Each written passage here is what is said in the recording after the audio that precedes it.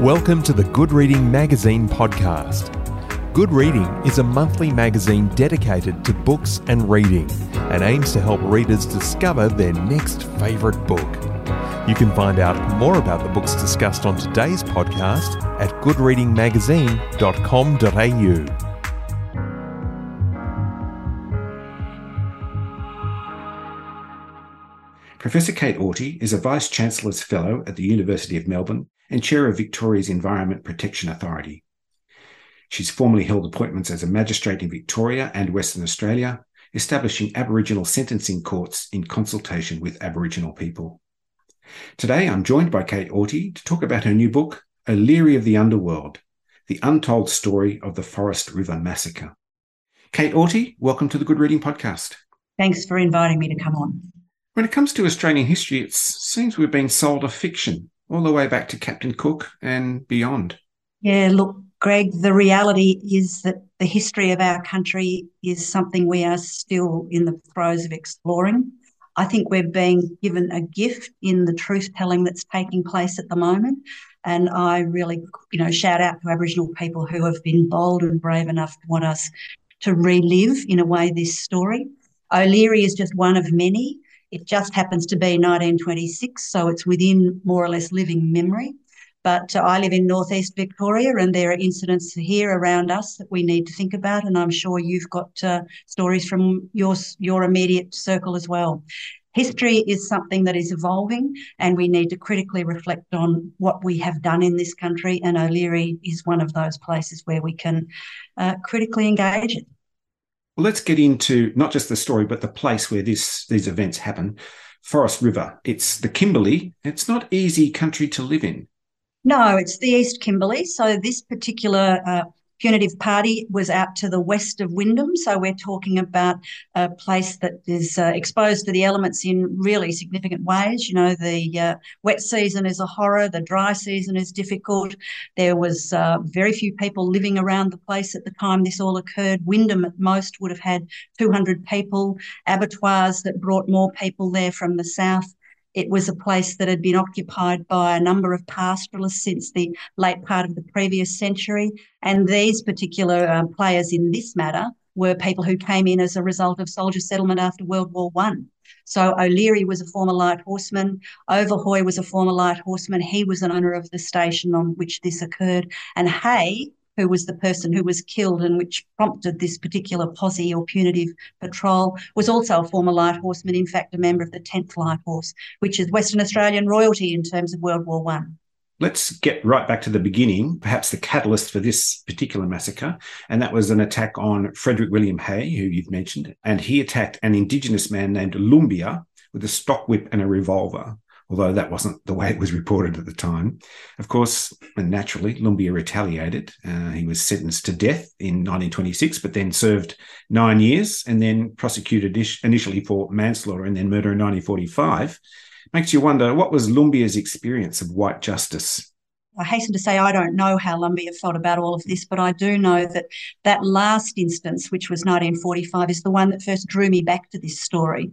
I was in the Batty Library. I asked for the 1926 file, and the librarian brought me the 1945 file, and I said, oh, it's not the file I want, and they said, I think it probably is. Oombulgurri's experience of the 1945 trial for the killing of his wife, and he did kill his wife, there's no question about that, was pretty bizarre, but it reflected a whole heap of courts of native affairs that were running in Western Australia from 1936 to 54. And what happened in that trial was Oombulgurri's bench comprised a local doctor and a local publican. He got no judge, he got no jury, and his representative was the local hospital orderly.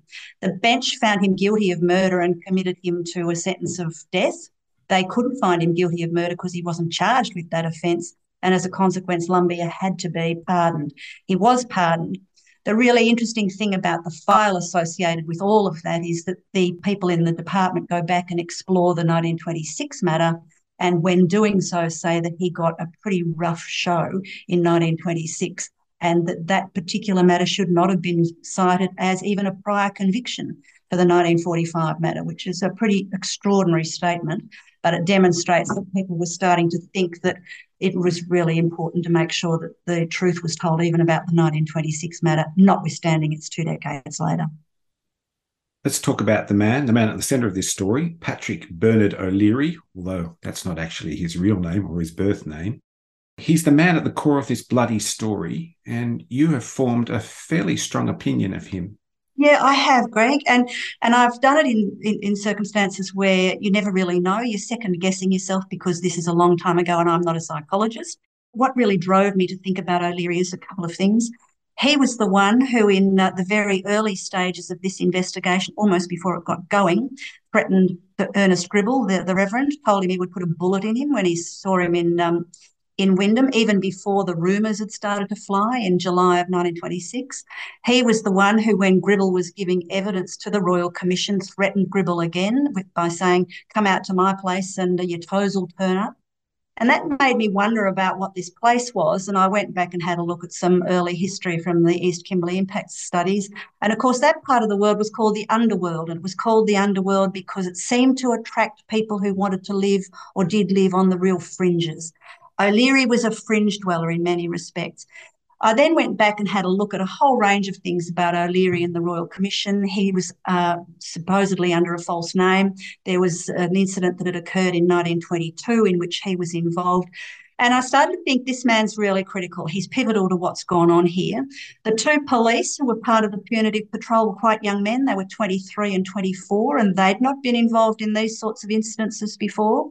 One of the others was a wharf labourer who'd just come off the wharves and had had a fight with his manager, was looking for some funds and was paid as a special constable. The other was a veterinary scientist who volunteered because Hay had been good to him and they had a bit of a World War I association. And then, of course, there's Overhoy, who's also the former light horseman and the partner of Hay in the Nulla Nulla station.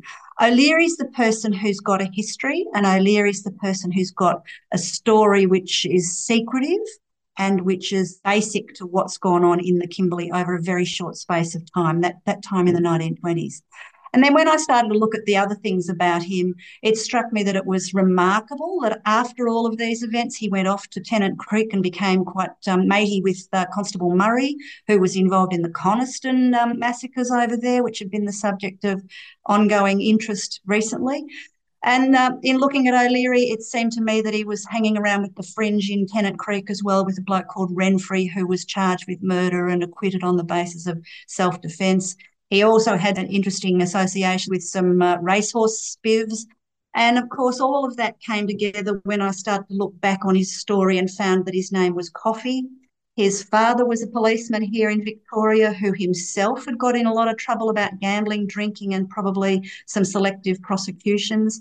His mother was a person who got herself into some strife about a trial in Bendigo where a Chinese man was bashed and died, and there were some perjury charges against some whites, and she was involved, it would seem, in what happened in cultivating that perjury.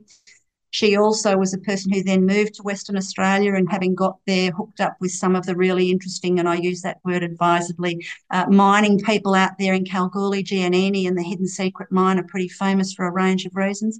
And, of course, when they got to Kalgoorlie, O'Leary, as a young man, Coffey, was charged with not having the wherewithal to sustain himself, and that really is euphemistic for living on the earnings of prostitutes. And, of course, at the time he was prosecuted, so were some young women who were, in fact, his associates. This is a man who was, I've described him as a person who was grandiose and had a sense of his own importance, and he had an appetite for risk. And I think all of that comes through once you start to unpack his story. As I say, I'm not a psychologist, but I thought it was fascinating that that was his story and none of the others seemed to have anything similar leading into this and following on from it. He had a remarkable knowledge of the legal system, or an ability to manipulate the legal system, to obstruct, to delay, to inconvenience. I love the phrase you use. The Coffey way was to argue and twist, look for advantage and force outcomes. Look, I think it certainly was about his father. When you look, I'm a lawyer, when you look at the way his father managed or micromanaged some of the court cases he was involved in, he deferred, delayed, indicated a plea of not guilty and then capitulated. O'Leary did the same in respect of a court-martial when he was in France, when he was charged with assaulting a member of the military police. And it seems to me too that there was a lot of very careful cultivation of the narrative in the Royal Commission, which only comes from knowing how to manage what's going on. And it involved things like talking about a split patrol, which means it's difficult to sheaf home blame to the whole of the patrol. Now, the Commissioner found that there was no split patrol, but it's an age-old method of avoiding responsibility. There was also a story about having only apprehended one very large group of Aboriginal people, as distinct from the small groups that the Commissioner found had been apprehended. So it's a way of telling the story that muddies the waters and makes it difficult to ascribe individual blame.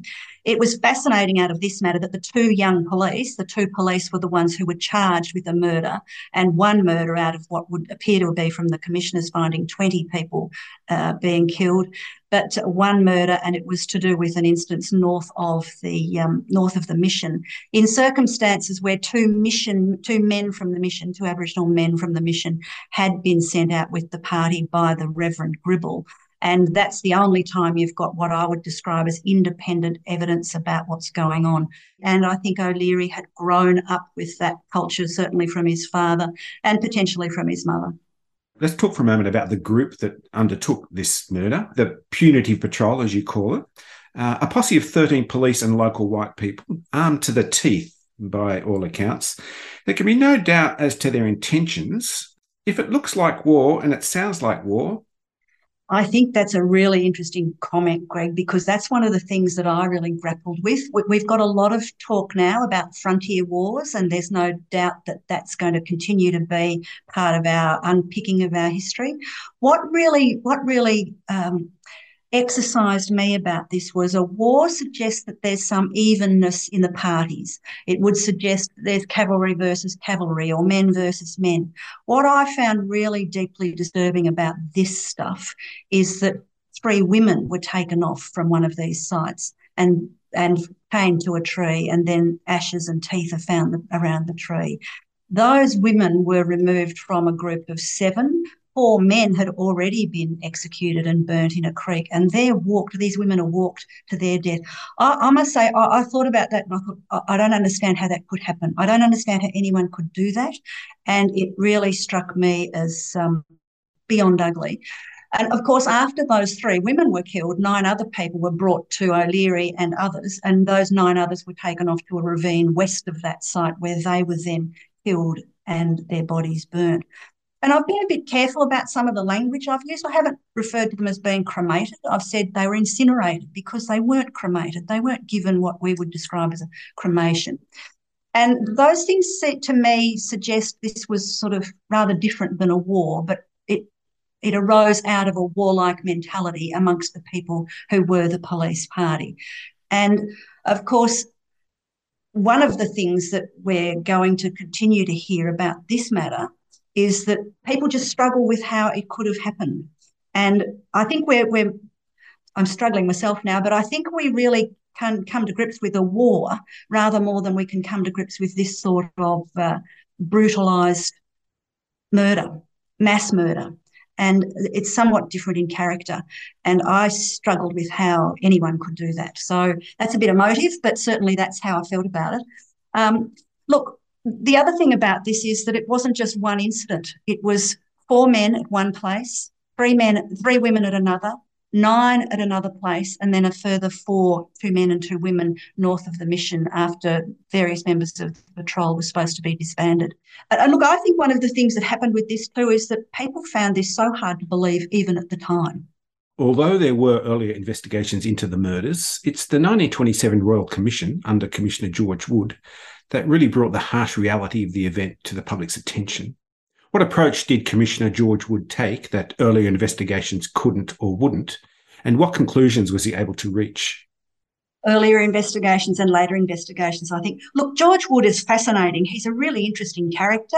He was a New Zealander, in fact. He first came to Victoria where he sought to use his legal qualifications but couldn't get recognition. He then went to Western Australia where he did get recognition, and he became the Chief Magistrate.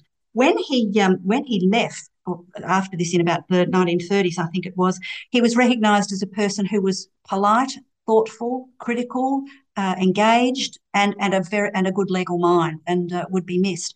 So Wood himself was a person who was given the role, given the task, and I think he did it to the very best of his ability, given the limitations he had. He had no counsel assisting. The mission had no counsel assisting, and the only barrister was, in fact, the barrister for the police.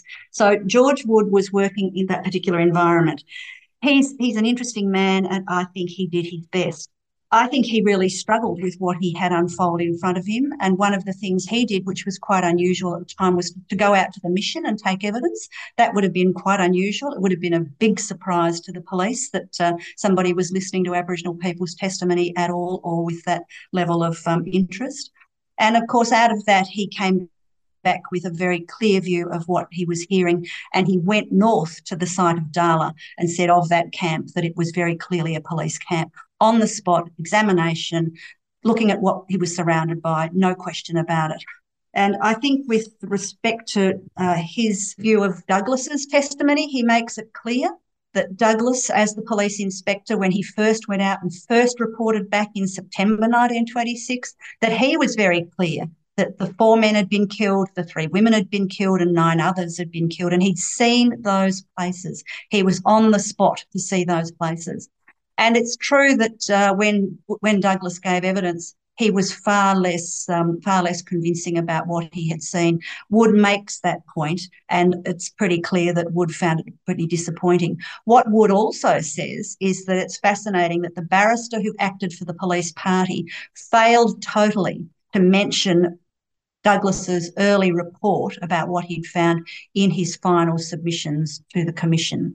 And that absence tells you a world about this matter, that Douglas's early observations on the spot were critically important to the commission. They were really important about what occurred, and the police party did not want that stuff back before the tribunal and weren't prepared to even critically analyse it at the time that they had the opportunity to do so finally. One other thing, and I don't want to get into the nitty-gritty of this because people should read it and form their own view, but one other thing is the person who guided Douglas around those sites, the 4 and the 3 and the 9, was a tracker called Suleiman. And Suleiman made a statement where he said that that's what in fact occurred. Suleiman was a witness who was held in Wyndham for the Royal Commission until days before he was required to give evidence, and suddenly, lo and behold, Suleiman can't be found. Now, he didn't get killed because I found a photo of him some years later over at Turner Station, but Suleiman's evidence was important and Suleiman was not found. And remarkably, the person who was sent out to find Suleiman when the commissioner was told that he'd gone missing was St Jack, one of the police who was part of the posse. I don't know how hard he looked, but he didn't find him. It seems that the Indigenous people, the First Nations people of the area, were exposed and facing an inadequate and inappropriate legal system then and possibly still now. And I think you say what those years do show us is that Aboriginals' exposure to the legal system was oppressive, confusing, and culturally insensitive. That legacy may still remain. I think that legacy is something that Aboriginal people still deal with. I don't think there's any doubt about that. And the former Chief Justice of the Supreme Court of Western Australia, Wayne Martin, made a number of observations about that in the last couple of decades. The reality for Lumbia, just let's look at him. When he was committed for trial, or when the inquest was held on Hayes' death, Lumbia was sufficiently frightened or aggravated to try and escape the police station / court in Wyndham, and he was chained to the veranda for the whole of that hearing. That would be something that, were it to happen in 1926 in Perth or anywhere else, would have been an outrage. We would have been just outraged that could have been contemplated. It was something that happened to Lumbia. And, you know, Aboriginal people will tell us today that they don't feel that they have much better presence in some of the courts that deal with really significant matters that impact them, their families, their communities and their lives. Books like O'Leary of the Underworld don't come about without many hours trawling through records in search of the truth. In this case of claim and counterclaim, how difficult is it to build a coherent picture of the events based on the available evidence? Oh, it's very difficult, Greg. It's something where you find yourself at 11 o'clock at night going down another rabbit warren and asking yourself if that's one of the important ones that you should be pursuing. I'll give a big shout out to Trove. Trove really needs to be supported. It's one of the places where much of the newspaper material was made available to me. Big shout out to every librarian that helped me, in particular that very first librarian in the Batty who said, here's the 1945 file. So sometimes it's serendipity, sometimes it's just hard work, sometimes it's just not being prepared to go to bed before you find that last little thing that you think is important. O'Leary worked very hard to keep his story out of circulation. I know that that makes for an interesting psychological drama, and as I say, that's not my background. I thought one of the things to unpack for a public in this book was the way the court proceedings operated, and to the extent that I've been able to pick that up and run with it, I think that might be useful for some people in trying to understand the level of complexity and the layers in this story. Of course, throughout this story, there's the people that we can't forget, which are the victims of this massacre. Just at the front of your book, you dedicate your book to Warrawalla Marga as a gesture of remembrance to her life and tragic death. What do we know about Warrawalla Marga? I know nothing about her other than what appeared in the Royal Commission, that she was an old woman and that she was blind. And that was what made me feel even more the need to recognise her as a person who had lost her life in this shocking incident. And I made the point when I spoke to my publisher that we all stumble to our deaths, Greg. It's just that most of us can see where we're going. And I can't imagine the fear. I can't imagine what it must have felt like. I just can't imagine it. My final question is the secret voice. Think like O'Leary appears quite often throughout your book. How is that possible? That's absolutely the nub of this. And the answer to that is it's not. But I wanted people to try and think like O'Leary. And I didn't want to say try and think like O'Leary because I think you can be a bit definite about some of this, which is, how would I feel about this? What do I think this means? I use that as a bit of a tool to get people to keep coming back to O'Leary and asking themselves what it was that was going on here. I think many people will, when they start to try and think like O'Leary, have lots of other questions that I certainly didn't, and I hope they do. Kate Auty, this is a book like no other, and thank you for joining me on the Good Reading Podcast. Thanks for having me, Greg. I've been talking to Kate Auty about her book, O'Leary of the Underworld, The Untold Story of the Forrest River Massacre. It's published by La Trobe University Press, and you can find it at goodreadingmagazine.com.au. My name's Greg Dobbs, and thanks for listening. Subscribe to Good Reading print and online magazine at goodreadingmagazine.com.au.